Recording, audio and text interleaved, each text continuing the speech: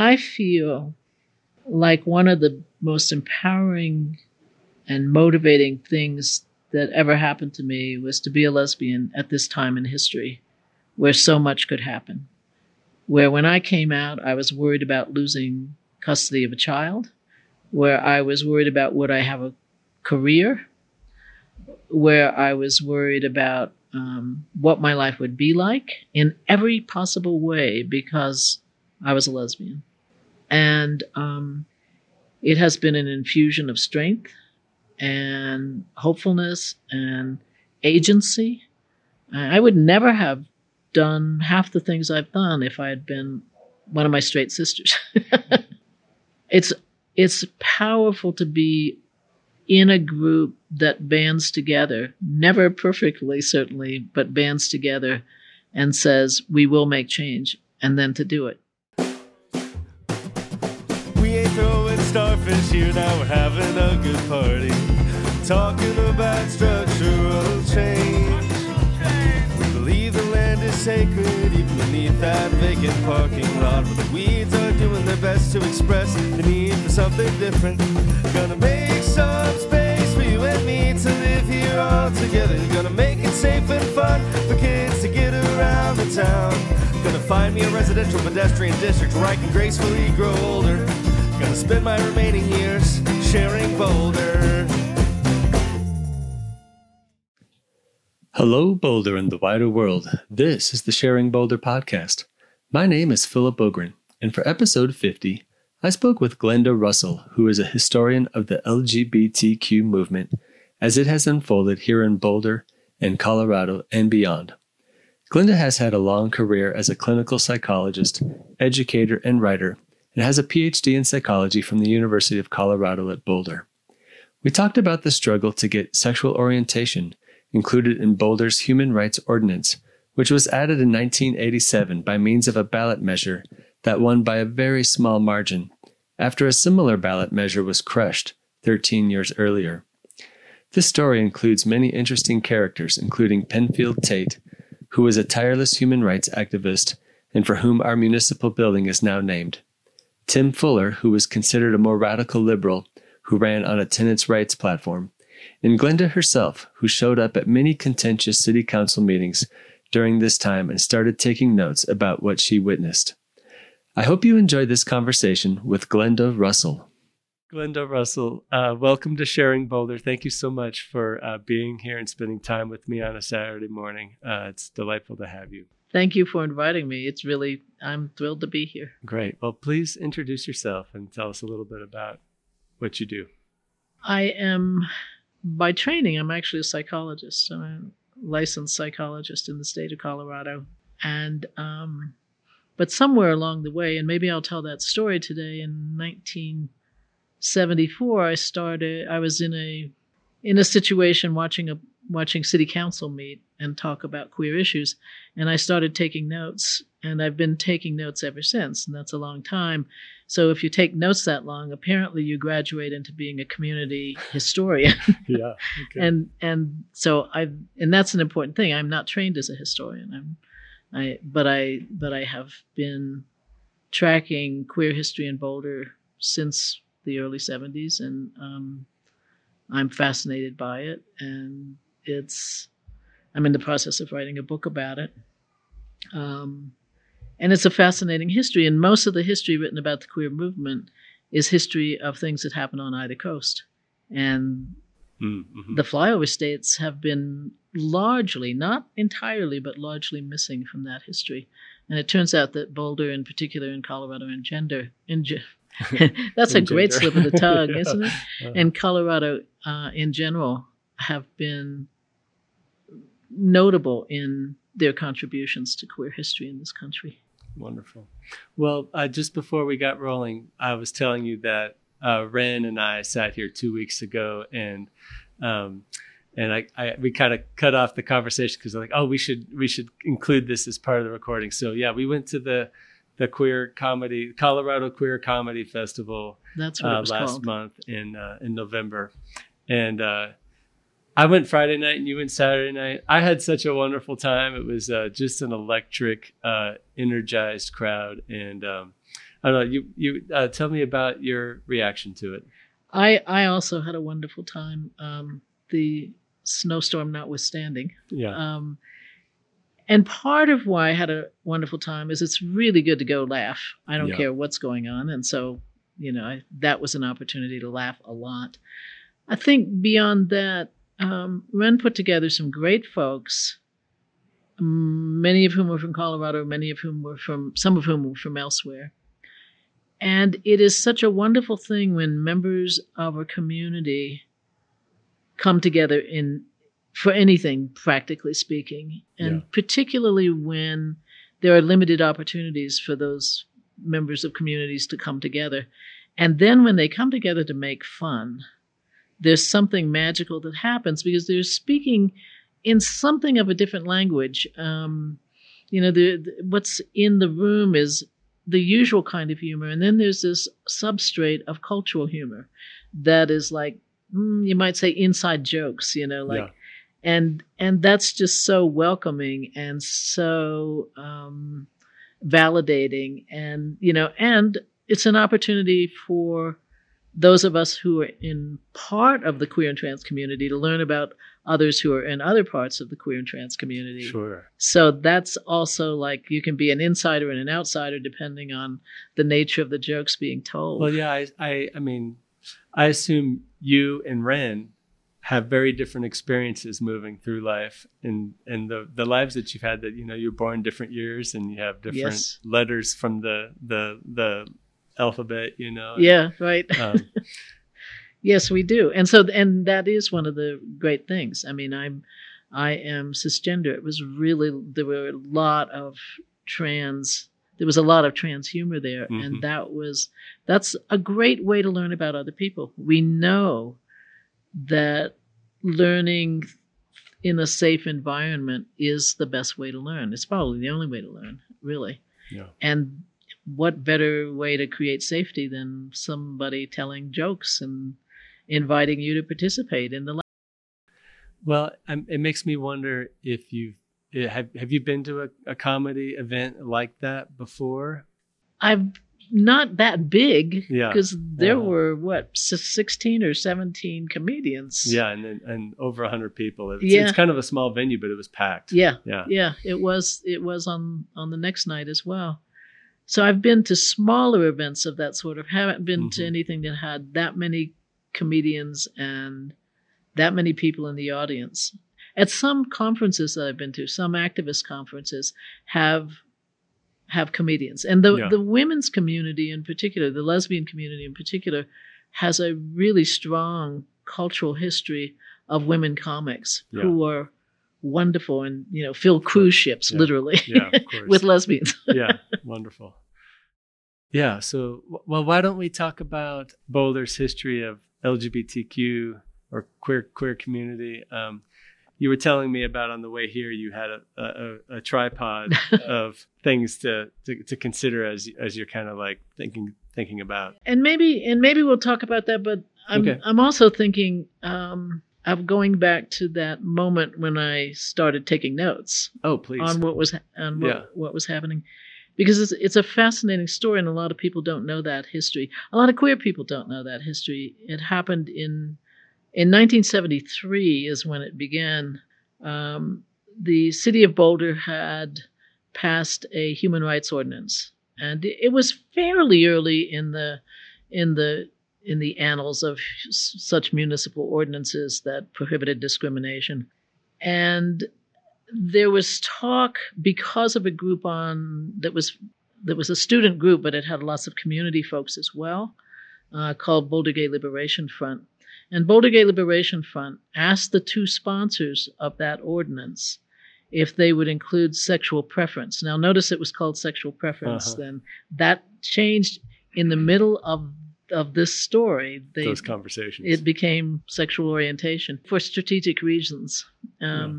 Or in reaction to the pushback it was a strategic reason to change that. Stop having that preference. Yes. Could you That's prefer right. something else, please? No, and that's where Yeah. we started picking up the I'm born that way. I can't help it. Now, if you think about I'm born that way is really just a sidestep from I can't help it, which sort of buys into the notion, or at least implies the notion that it's a bad thing and you could if you would. Yeah.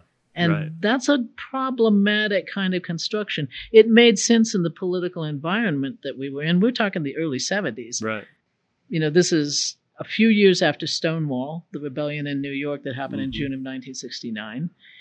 We have just been, in 2 years earlier, released from the American Psychiatric Association's Diagnostic and Statistical Manual saying we were crazy.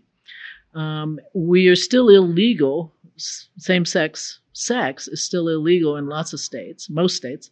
Like on the books, like you're not allowed to have this kind of sex That's with right. these kinds of people. Yeah. Right. Yeah. That didn't change for a long time. And so you have, so you're asking for rights, and, we still don't trust you in terms of mental health. The law doesn't like you, and religion sure as heck doesn't like you. And those are those three structural legs of the tripod, by the way, the law, mental health, and religion. And we were barely out of the woods with any of those. And so when people pushed back, it makes sense that we would say, okay, it's not really a preference that we choose. We were born this way, And that's still the language of that is still very prominent in the queer rights movement, and still begs for critique, I think, given what it implies about us. Because is it because there's a rigidity baked into being born a certain way, and when really like humans are fluid and we change through our lives? It turns out that we have a lot of data that suggest people are much more fluid than we give them credit for being. One of the things, Kinsey had shown us this earlier, even earlier than this 1973 and 74 time. I mean, one of the things that Kinsey found out from his work that shocked the heck out of people was that there was a lot more homosexuality going on than anybody knew. That was true in his first study with men. It was true in his second study of women. And as a therapist for 35 years, I was a practicing therapist, and I learned people's secrets, and I had a very diverse practice, always did and always wanted to. And I thought, just people are not in the categories that they're supposed to be, or that their language would suggest they are. And that's because we are much more fluid than we give ourselves credit for being. And that's too bad, because it constrains us in all kinds of ways that makes life much more, well, I would say at the very least, much less interesting than it would otherwise be. And a part of it was the pushback against including sexual preference in the Human Rights Ordinance was very specific. Well, these other things we include, people are born that way. People are born male or female. That's up for grabs. Actually, right now, people are born into a different race. Never mind that those races are constructed and change in how we think about them from one era to another and from one place to another. But at the time, we were believing people were born in those ways, so it was an easy thing to say. My sexual orientation is so much a part of who I am that it feels like I was born that way too. Never mind that religion was also covered in this ordinance, and religion is definitely not something that people are born with. You don't spring into the world with a particular religion. Somebody may, pull you into that religion through baptism or some other mechanism, but nobody says, this has got to be a Catholic kid. Back up for me for a second. The setting is City Council, right? Circa 1973. Actually, 74 now, because 74. The fight started in 73, but this is 74. And the proposal on the table is to pass a human rights statement. Is it a legal? Does it have legal teeth to it? Yeah, yes, it's about discrimination and jobs and benefits and that kind of stuff. Right, and it already, in fact, had been passed just very recently But the question on the table was, are we going to include sexual preference in this thing? And council had looked at that issue in December of 73 and said yes. And then there was a backlash, and various people in the community said that was if you'll excuse the language, a lame duck council. So instead, we want the new council to do it. Well, the new council did the exact same thing in early 74. And then there was a really big backlash.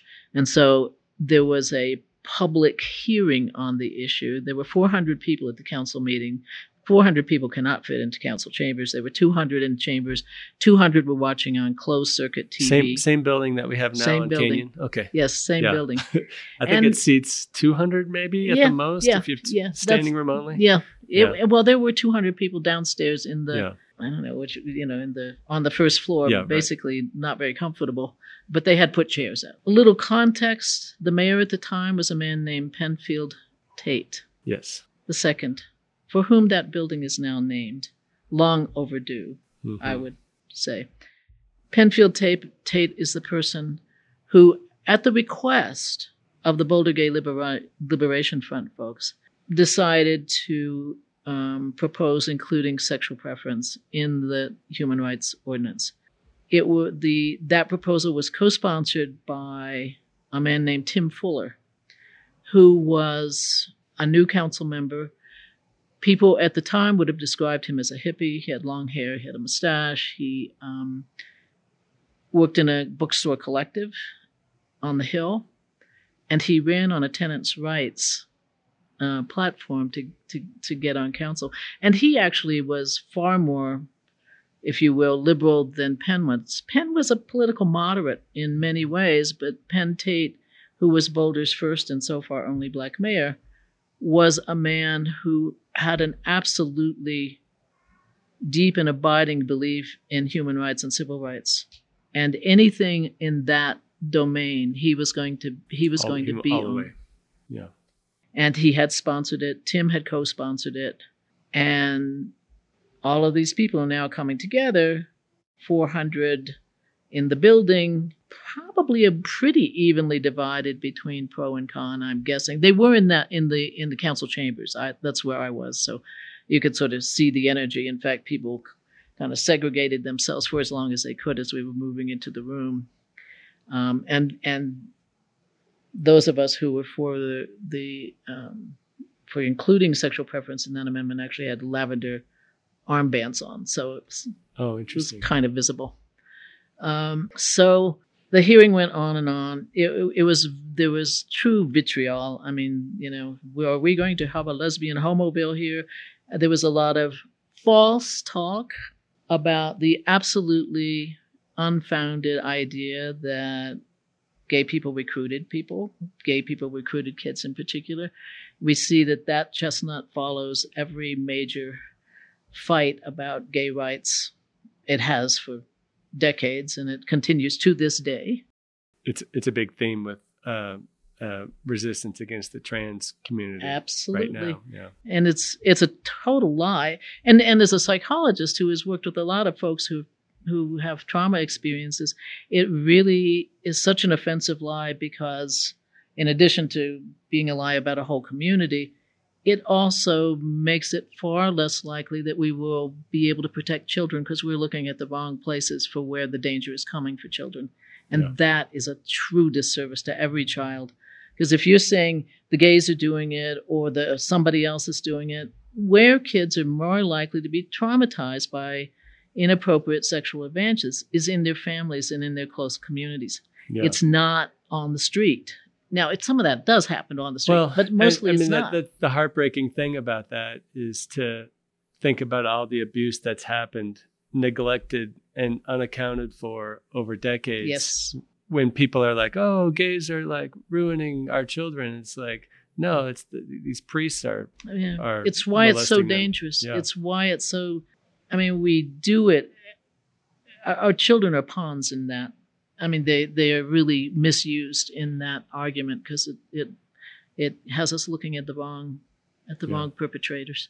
That word homoville, it's like, it's kind of, I mean, you laugh. Thank you for laughing, because it generates a kind of a weird response for me, because like the notion that, and I don't mean to, I wasn't there in the 70s, but I can kind of picture the kind of person who might come up to the microphone and start wagging their finger and shout out, Homoville. She was actually a person who, every speaker had 2 minutes. And unless they collected other people's minutes, and she collected a bunch of other people's minutes. So she had her name was Hilma Skinner. She was Hilma. Sorry, Hilma Skinner. She was a Christian, and she really was offended because she really believed that these people were sinful. And she said that. And that was not implicit, that was explicit, but not just from Hilma. I mean, it was from a lot of people in that room. And I understand they were taught that. They were not, it's really easy to assume that people are evil or something. And I think, we don't choose what we're taught. We can choose to be critical and look at it and understand it and change it if facts call for that. We all come out of a cultural setting that shapes us, and we can't. It's difficult to like be objective about all of that. You know? None of us is, and I really believe that. And we know now, as a psychologist, we know more now about how difficult it is to change that than we even knew in the 70s. I think in the 70s we were coming into this period of huge social and cultural change, and we were much more optimistic. But the data don't really support too much optimism, although the data do say we can change. But as the old joke goes, we have to want to change. Yeah. Oh, who wants to change? I mean, like we all. Well, I mean, do you want to? I mean, as personal work, right? It is personal work, and it's also social work. Yeah. I mean, because one of the reasons people change, and one of the ways communities change, is because we see change around us, and we start talking with other people, and we go, "You think that way? Tell me why. How do you? Oh, you are one of them. Tell me about that." And our worlds get bigger instead of smaller, and it's kind of nice to have a bigger world rather than a smaller world. And absolutely. So that's a piece of it. So we're in this room, we're having this conversation, and the council is going, "Oh, we are in a mess here." And the council did something that politicians sometimes do. They went, "Let's punt." Yeah. And they made they called the question into a referendum. And so in it was voted on by the that's right. ballot. So in 1974, the city of Boulder, those who were registered, got to vote, and they voted overwhelmingly to not include sexual preference. By now, it's sexual orientation because it had changed midstream, as I said. They voted not to include sexual orientation in the Human Rights Ordinance. It was kind of narrowly about that, whether that was going to get included into an existing ordinance. And at that point, one of the things that happened, I've talked to some people who were kids here at the high schoolers, say, and people just went, "Oh my goodness, well, we were trying to come out of the closet, but I don't think it's working very well." And never mind. People shut down, and I have a friend who said she just stopped even knowing that she was a lesbian at that point, and it took her years to get back to that because she saw this incredible, this incredible bank of people saying, "You don't belong here, and we don't want to talk about this." And it went away. It was like silent after that, except some people decided they wanted to recall Penfield Tate and Tim Fuller, and each of them was, in fact, subjected to a recall. Tim Fuller was recalled, left town shortly after that, and did various really wonderful things. Recall is another election where you say we want this person out. Yeah, we want him off. So Tim was recalled. He left. And Penn narrowly survived the recall. But when he ran for re-election, he who had gotten the most votes in the prior election lost in the re-election. He tried after that to do he tried in particular to get on the legislature, and he couldn't get the Dems to give him the time of day. I mean, he was persona non grata. I don't think anybody would object to the observation that Penn Tate gave up a political career, a very promising political career, on that issue. Wow. And I became friends with him later. I don't think he ever regretted it, because that was so much where his heart was. I don't think he was pleased about having to do it, but I think he kept his conscience, and he kept his sense of himself. So you're at this city council meeting, and you're like, I should pull out my notebook and start writing down. What did you write down? Were you trying to like shorthand the quotes that people were saying, or? Interestingly enough, I didn't even have a notebook or a pen. Okay. And I think the psychologist in me says, I started listening to what was going on, and I recognized the energy before I even got there. I mean, before it even started. They had given us an agenda when we walked in. I had a piece of paper. I borrowed a pen from somebody.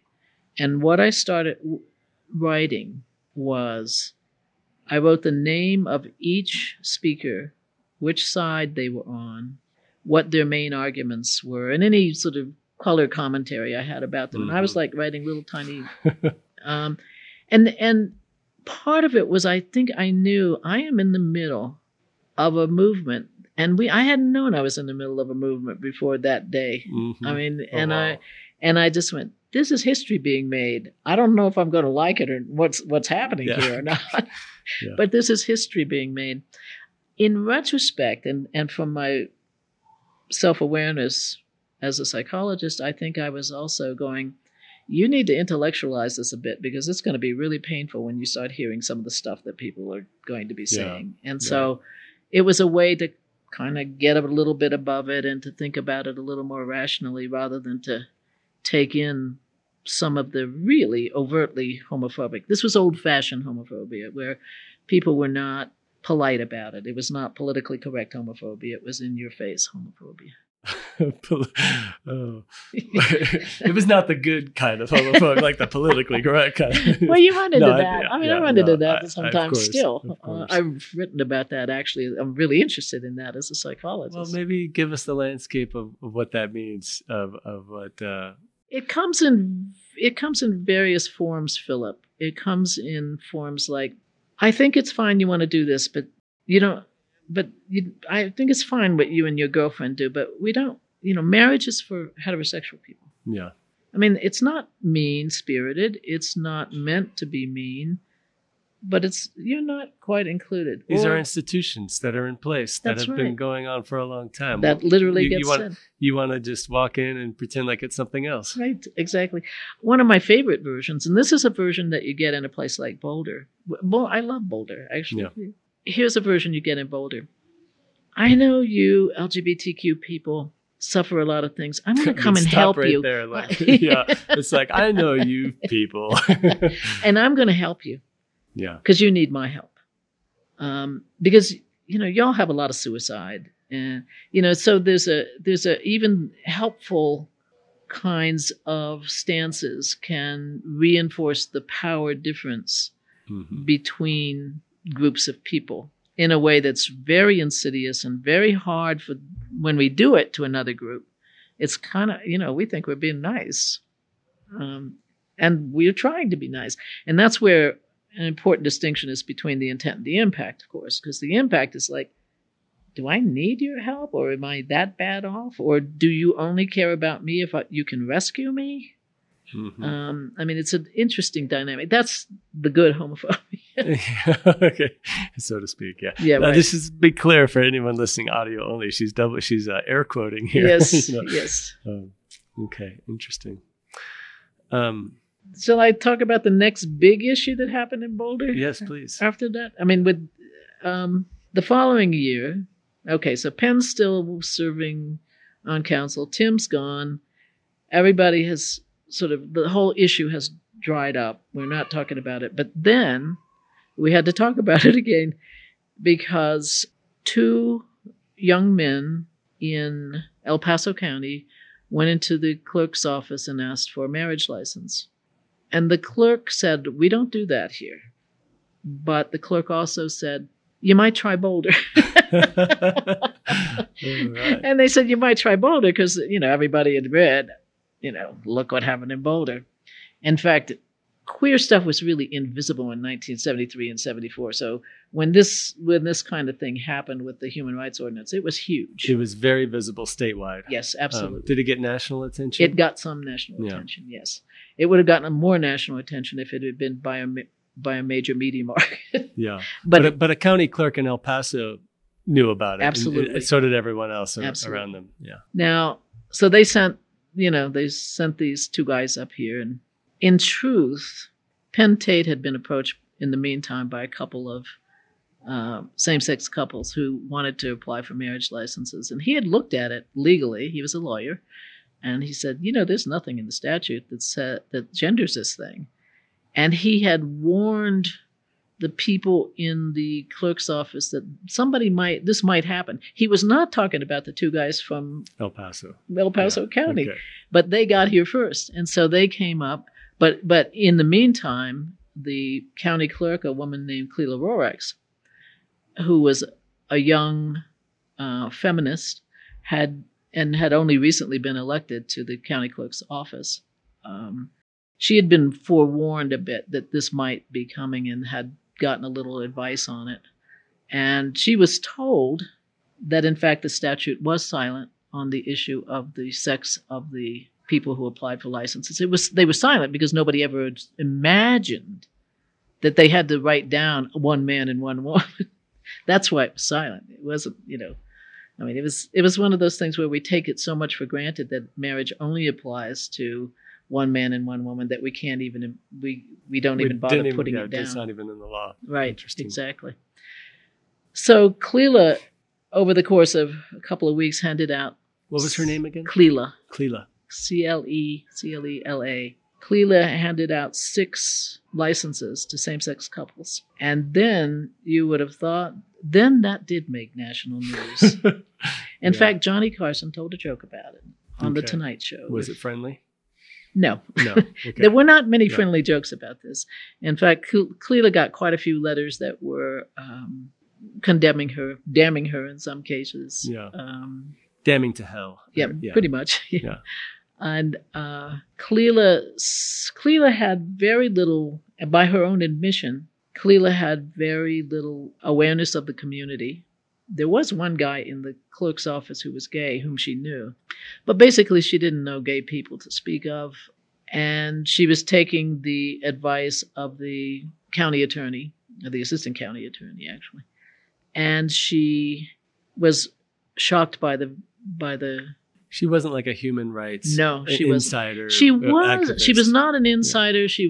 She was pretty young. She had been in NOW, the National Organization for Women, and in fact, that was the thing that she drew on explicitly. Was I don't want people to discriminate against me. I don't want to discriminate against anybody else. Yeah. And as she has said it, she passed a couple of years ago now, but as she said it before she died in multiple venues. She didn't know much about the issue. She's learned a lot about it, and over time she became an ally. Then she was kind of an accidental ally. I mean, and she and the queer community really never got together on it because the queer community are going, oh my God, do you know what happened to us last year? We do not want this. I mean, yeah. It might not be perfectly welcome what she did suddenly, right? She did it, I think, with good motives. Yeah. And she did it with the permission of the people who tended to the law for the county. The Attorney General of the state, a guy named McFarland, also tended to the law, and he told her to stop what she did. So after 6 licenses were passed out, there were no more licenses. And then were those 6 revoked? Interestingly enough, McFarland says they are not valid. That's what he said in his statement. It never was tested in any court. It never went through any court process. Well, it did actually later it went through immigration court because 2 of the guys who got licenses, there's actually a movie about these 2 guys. 2 of the guys who got licenses represented an international couple. One was from here, one was from Australia. And they wanted to stay here. They'd already been kicked out of the country once because the the Australian man's visa had expired. They had sneaked back into the country, as a matter of fact. And they came from California. They heard about it on the Johnny Carson show, where I get my news. They heard about it on the Tonight Show. They came here and got the license. And then they actually petitioned to Immigration and Naturalization, I think it was called at the time, and asked and said that, they should be allowed to stay in this country because they were now married. One of them was a U.S. citizen. Yeah. And they actually got a letter. They actually received a letter from Immigration and Naturalization that said, you have not established that a marital relationship, this is not a direct quote, it's very close, and the last part will be a quote. You have not established that a marital relationship can exist between two faggots. That's what the letter from the government said. The government has since apologized for that, by the way, but only just a couple of years ago. This is coming down from, that wording would have been approved from someone in INS that oversaw that case. Presumably. Yeah. Okay. Wow. Well, at least somebody didn't stand in its way or go ask or something, but that was what the letter said. So that's the only time it was adjudicated, but that was an immigration I think we need case. air quotes again.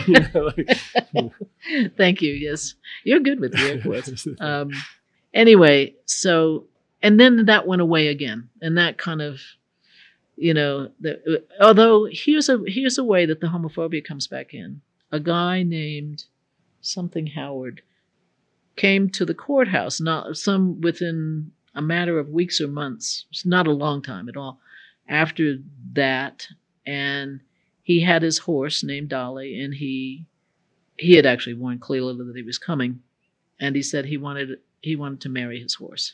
And the implicit thing, of course, in this is that if a man can marry a man, then I should be able to marry my horse. Now, look at all the homophobia in that. Yeah, yeah. Cleela went through her check boxes, and when she asked the age of the bride, he gave her the age, I think it was 8 or something, and she said, sorry, Dolly is not old enough. And then they actually kind of became sort of friendly. There was a photo a little later in the Daily Camera of Cleela riding Dolly. That's so weird. Oh my God. Tell me about it. And think about, for people who are listening in particular, you get it clearly, Philip. But people who are listening, just think about, you are a young person in Boulder, and this is how people are talking about you and your love. Yeah. That's devastating. Not useful. No. And that's an understatement. The next hit in Boulder's history on this, things went quiet again. People are going, oh my God, let's just never talk about this. Meanwhile, gay rights are sort of moving on around the country a bit. And in 1987, so this is a jump of 14 years, 13 years, because the marriages were in 75. In 1987, there were some young women, one of whom had just graduated from CU, and she came from New Jersey in a nice liberal family, and she found out somehow that Boulder's human rights ordinance didn't cover sexual orientation, and she went, that's so bizarre. We need to change that. And so she went and her name was Kat Morgan, and she went and she talked to some of the more likely people on council who might be interested in changing this. And they said to her, do you know what happened in 1974 here? And she went, no. And Kat describes it as she and her friends were off reading The Microfiche in the library, trying to find out, well, what the heck happened here? And they found out, and they realized that none of the council members was willing to put it on was willing to bring it up for a council vote. They were not, and it was political suicide. Just ask Penn Tate, ask Tim Fuller. And so they decided they were going to have to get a petition out and get enough citizens to sign and say that they wanted to have this thing come up for, guess what, a vote of the people. And so there was a referendum in 87. Some of us who were now older So I was working with a group of people, a group of women, some straight, some lesbian. We called Penn Tate. We said, Penn, would you come over and talk with us? And he said, yeah. And we said, Penn, here's this coming again. We're not sure it can pass again. We know what happened last time. It was really destructive. What the heck do you recommend? Yeah, what can we do different? Penn Tate said, well, I don't know if it'll pass this time. But what I do know is sometimes you have to do something because it's the right thing to do. And we're all sitting there sort of hanging our heads going, thank you for giving us the obvious advice. This was a man who believed that so deeply in his soul, he didn't have to think twice. He just didn't have to think twice. He really was a heroic human being in a lot of ways, not just around this issue. So there were these folks collected enough signatures to get it on the ballot, and there was a referendum in '87. They had a great button that said, "Isn't it queer?" in big words on the button. Isn't it queer that Boulder's Human Rights Ordinance doesn't cover sexual orientation? That was a great button because people weren't using queer normally in '87. So I liked it. I still have that button. So the vote came down to the last precinct. I mean, it won by under 300 votes.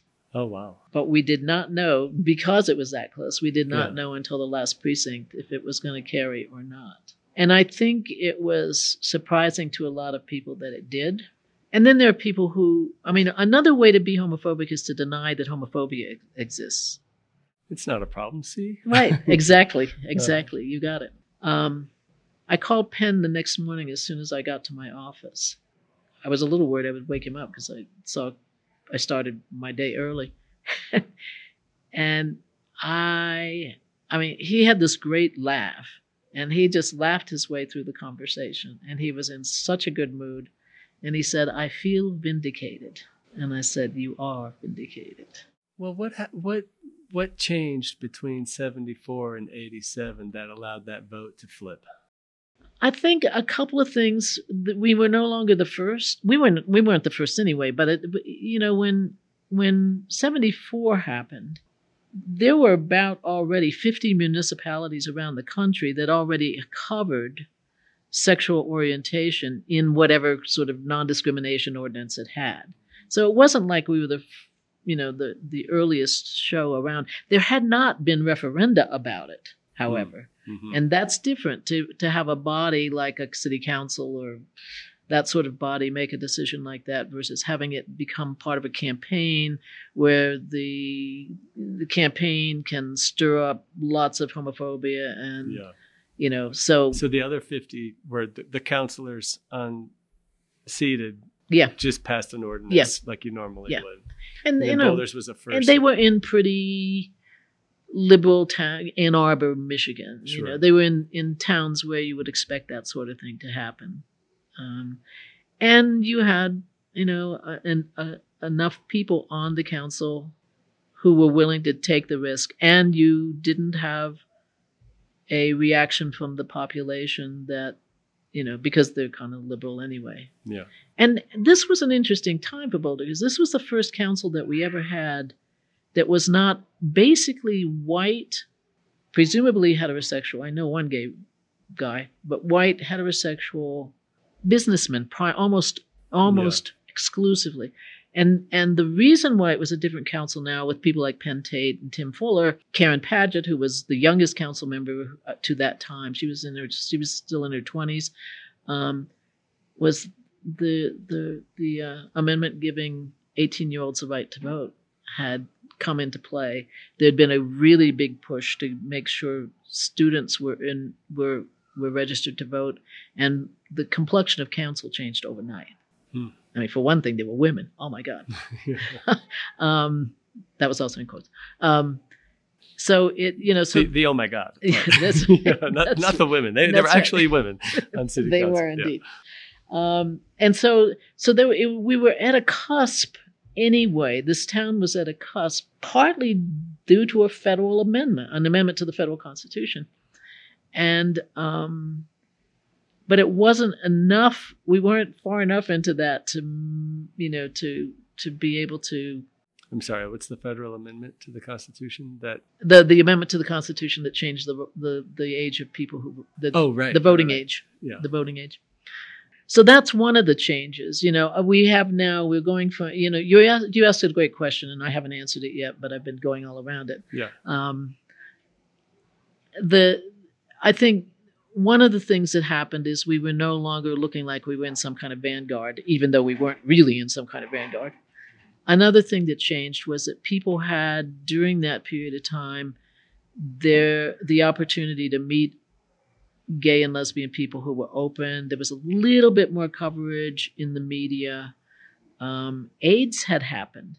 Yeah. And interestingly enough, AIDS in this country provided people who wanted to be homophobic with a lot of grounding for their homophobia, but it also humanized the especially gay male community for people, and then it humanized the whole queer community for people because non-LGBT people saw the whole LGBTQ community taking care of sick people, often when their communities weren't, the broader communities weren't.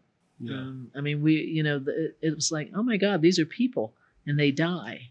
It's interesting that you say that because I've always been kind of like amazed that queer rights seem to have improved through the AIDS pandemic, which to me seems like it made the uphill struggle much more difficult. But I guess in some ways it kind of cut the other direction, that it increased the amount of conversation that was going on. That's and right. People's awareness. And well, then I think it really did give some people ammunition, and they used it. Of course. But it did that other thing. I mean, you had people like Rock Hudson coming out and dying very shortly after he came out. And you had these visible people in people's neighborhoods. And they happen in Boulder.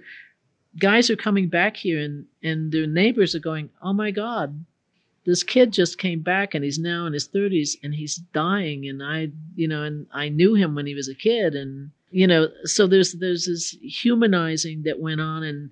And again, part of it was also the humanizing of the communities stepping up and saying, I know we're out because we're taking care of each other. That's just what's going to happen. And that happened here too with BCAP, which got started as a grassroots movement. BCAP, sorry, Boulder County AIDS Project. Okay. And these were like people who they weren't doctors. Some of them actually were, and some of them were nurses, but most of them weren't. They were, what do we do? I don't know. Well, he needs food. Okay, we'll figure out how to get him food. Okay, people just started working in the community to take care of folks who were sick. And other people saw that, often from a distance.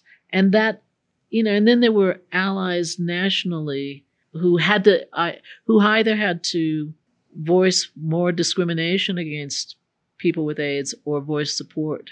And there were enough who voiced support that there was a sense of another way of acting toward, specifically sick gay men, but more generally, I think, people in the queer community. So that's one of the things that happened. I think the other thing that happened I think of that, so was that going on prior to 1987? This community work that you're talking. Okay. Yeah. Okay. The AIDS was in Colorado in the early 80s. Okay.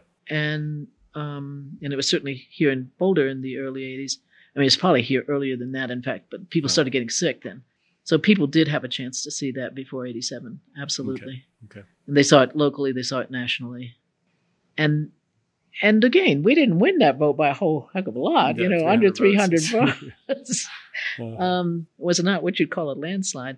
And I think I just want to give credit, if you will, to something else that I think is a part of the response to the question you asked, which is we were using, the queer community benefited from the strategies and from the visibility and from the changes that were made on behalf of the Black Civil Rights Movement and the women's movement, because people were seeing, we were wrong about that, and we were wrong about this, and maybe we're wrong about this other thing with gay people too, So I mean, there was this the 70s, the 60s lasted a long time. The 60s lasted into the 70s.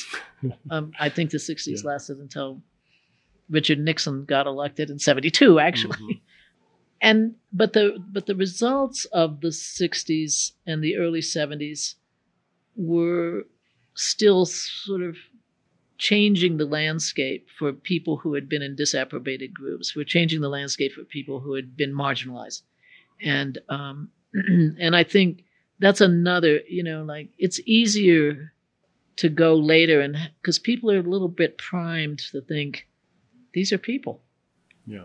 One of our earliest guests on this show was Dave Ensign, who served on planning board, but also served in the gay community, helping with AIDS, kind of as you described. He told us a narrative about how he got involved, and that gave him hope in terms of political change and his ability to affect change in Boulder as on planning board. Yes. And I thought that was a really cool narrative that he shared. And I'm kind of curious if you feel hopeful, if as you've seen history unfold from 73 and prior to, it's 2023, it's 50 years.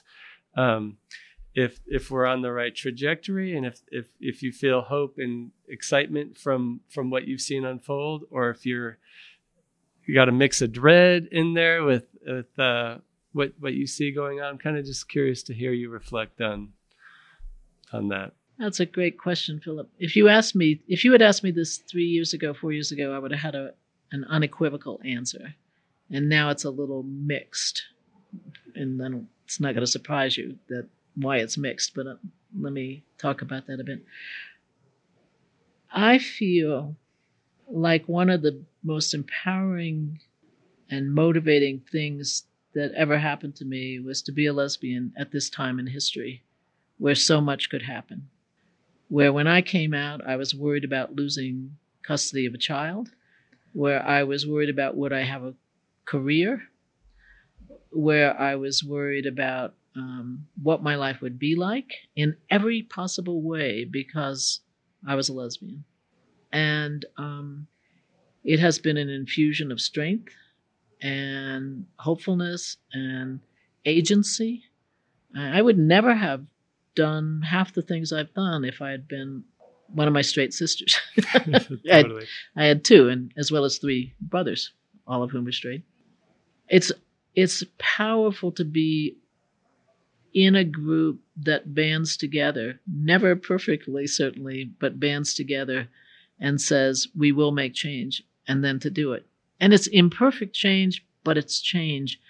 And it's hard to know change. There's some really interesting memory research about we don't know change when it's happening very well. I went to a doctor the other day. This is really a true story. I was at the doctor. She said, does this still hurt, this thing? Yeah, I'm not going to talk about my medical thing. And I said, oh, that's right. It did hurt before. But when it gets better, you don't notice it hurts anymore. And that's really nice because you don't have to live with that memory of that hurt. But it's also not nice because in the political realm, you forget how much change you have made. As a therapist, people used to say, is this working? I say, don't ask about, are you feeling better this week? Tell me how you were 6 months ago. Yeah. And then we can sort of think about, is change happening? But you have to make yourself think about it, because when it goes away, and you really don't think about it very much. But the historian part of me has made me think about it and think about it all the time. And it's made me hopeful individually, and it's made me hopeful socially and politically. Yeah. It also has taught me that change is not a straight line. It goes all over the place. Positive change is not a given. No, it is not a given. And if we walk into the sea and we feel a wave come in and almost knock us off our feet, we kind of gear up for that. And we know, like we could fall down and, it just happened to most of us if you've ever been in the ocean very much. Mm-hmm. And, but we forget that when that same wave goes back out, we have to steady ourselves too, because if we don't, that will also take us down. The backlash, if you will also take us under. And when we make progress, we're going to see backlash. It's natural. It is not even bad necessarily. I mean, it's not awful. I was once this was years ago when I was a graduate student. I was at a conference by a guy who was a family therapist, and he was showing this video, and it was a video, they always show like their wonderful videos that are success. And he shows us this video, and he's talking with this family. It's a single parent family, and there's a kid who's a fire starter in it. Not a kid you want to have in the house too much. And what he's trying to do in his model is to make it a family problem and not you're the bad kid who's an awful person. And that you could see they're making that progress. And then the mom says something that puts the kid back in the identified patient position, we would call it. He's like the bad kid. And the whole audience, this is a couple hundred therapists, they go, oh. And this therapist, I wish I could do an Argentinian accent because he was from Argentina, actually. This therapist turns off the video at that point. He says, why do you say, oh? He says, if you have a family and you want to change them, you don't want them to suddenly fall over dead in the face of your interventions. You want them to have enough strength to push back, because that means they can actually incorporate new things. If they can be pushed over by me, they can be pushed over by anything. Yeah. So don't go, oh, go, aha. Interesting. Which was one of the best lessons I've ever gotten. I don't remember a thing else out of that 2 days, but that was one of the most important lessons I ever got as a therapist, because that, in fact, is what happens. But it's also politically an incredible lesson. We don't want to be able to say, let's change it, and everything changes, because we're in danger of that right now. Yeah, well, I mean, yeah. There is a sense you want change to be slowish and in the right direction. Because you don't want quick change in the wrong direction. Yes. I guess is one way of thinking about it. Well, and if things get you don't want to destabilize the system too much, because then you get a very high probability of going in the wrong direction. That's where we are right now in this country. I'm generally very optimistic about most things, and I'm sort of an optimistic character. But right now, there's been a lot of destabilization for a lot of reasons. Not the least of which was having a president for 4 years who talked about it's okay to call people bad names, and it's okay to, and in fact, it's a good idea to polarize the heck out of people. Yeah. And, that's dangerous stuff. For sure. That's dangerous. Very. So right now, one thing I know is when you have the change and you have the backlash, you have to anticipate the backlash and you have to work with the backlash. So my politics is always a working underneath. I'm doing some work now of doing interpersonal and institutional attitude change around trans folks, because trans folks are under siege. Yeah. They're under siege. There's no mistaking it. Explicitly. Absolutely. Yeah. And so, but you do that. I'm not working on a campaign. There is no campaign here at this point. There may be next year, but I am. But my job, I've been writing blogs about it. I've been, and I'm gathering a group of volunteers who will do some work. And just having conversations. Here's what we know.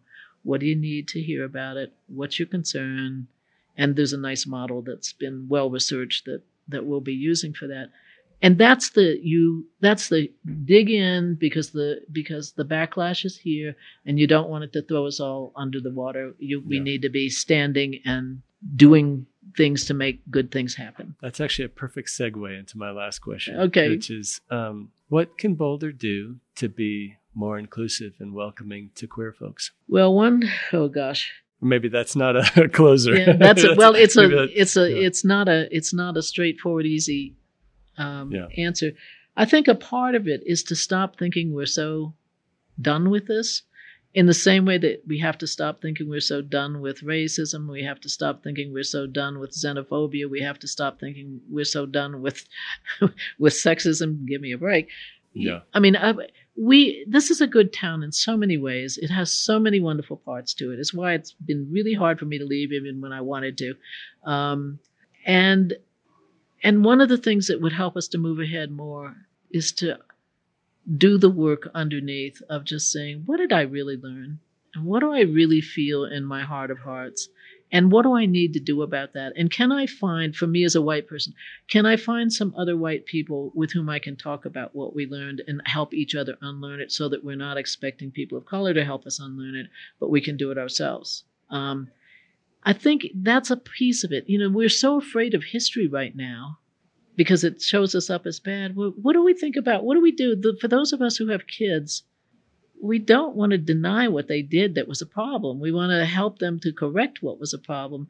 And you don't have to do that by being mean to people. In fact, that's not the best way to do that. It's the way to do that is to say, what the heck were we thinking? And how do we get out of that? And will you help me do that? And here's the support I need. And not expecting somebody else in the group that we've done it to, but to expect our friends who are in our own group to do that with us. I think that's a piece of it. I think a piece of it is to think about housing and issues like that. That's been an issue for I knew people in the early days, like in the 70s, who would lie about, we're really sisters. They weren't sisters. And some of them weren't lovers either. They just needed more people in a house than could afford to, rent that house. Yeah. I think those kinds of issues are there. And I think in general, what we can do for everybody in this town is to do everything to reduce polarization. I'm actually thinking, this is a little silly, I'm actually thinking of a little campaign through a letter to the editor that's something like, can we get back to thanking people in traffic for letting us in?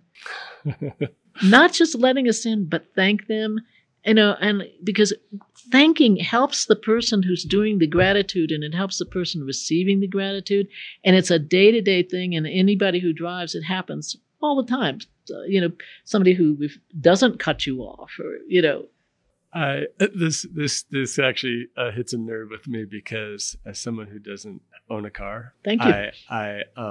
I can feel that I have some anger issues around the way drivers behave towards me, and I'm not super inclined to thank drivers for their courteous behavior right now.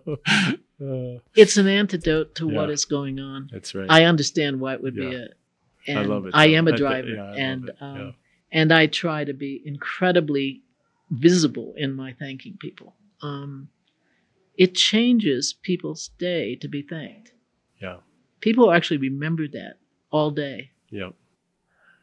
Glenda, thank you so much for spending time talking with me this morning. I know the subject of LGBTQ history is just such a huge subject, and it's unrealistic to cram it all into an hour interview. But I really appreciate the anecdotes about the history of what happened in city council and your service to the community. I really admire you. Well, it's been a true pleasure to talk with you, and partly because you're right there. I mean, you were right there, and I felt so understood in what I was saying. That's a nice feeling. Oh, good. Well, thank you for participating. It was really lovely. Gonna find me a residential pedestrian district where I can gracefully grow older. Gonna spend my remaining years sharing Boulder.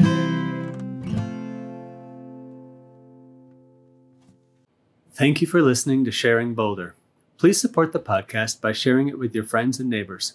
You can contact me at linktree/Philip Ogren, which you can find by visiting sharingboulder.us, where you can also find show notes and previous episodes. This episode of Sharing Boulder was produced by Philip Ogren and edited by Katie Avery. The music was created by Nathaniel Ogren and Sack Lunch. Keep sharing, Boulder.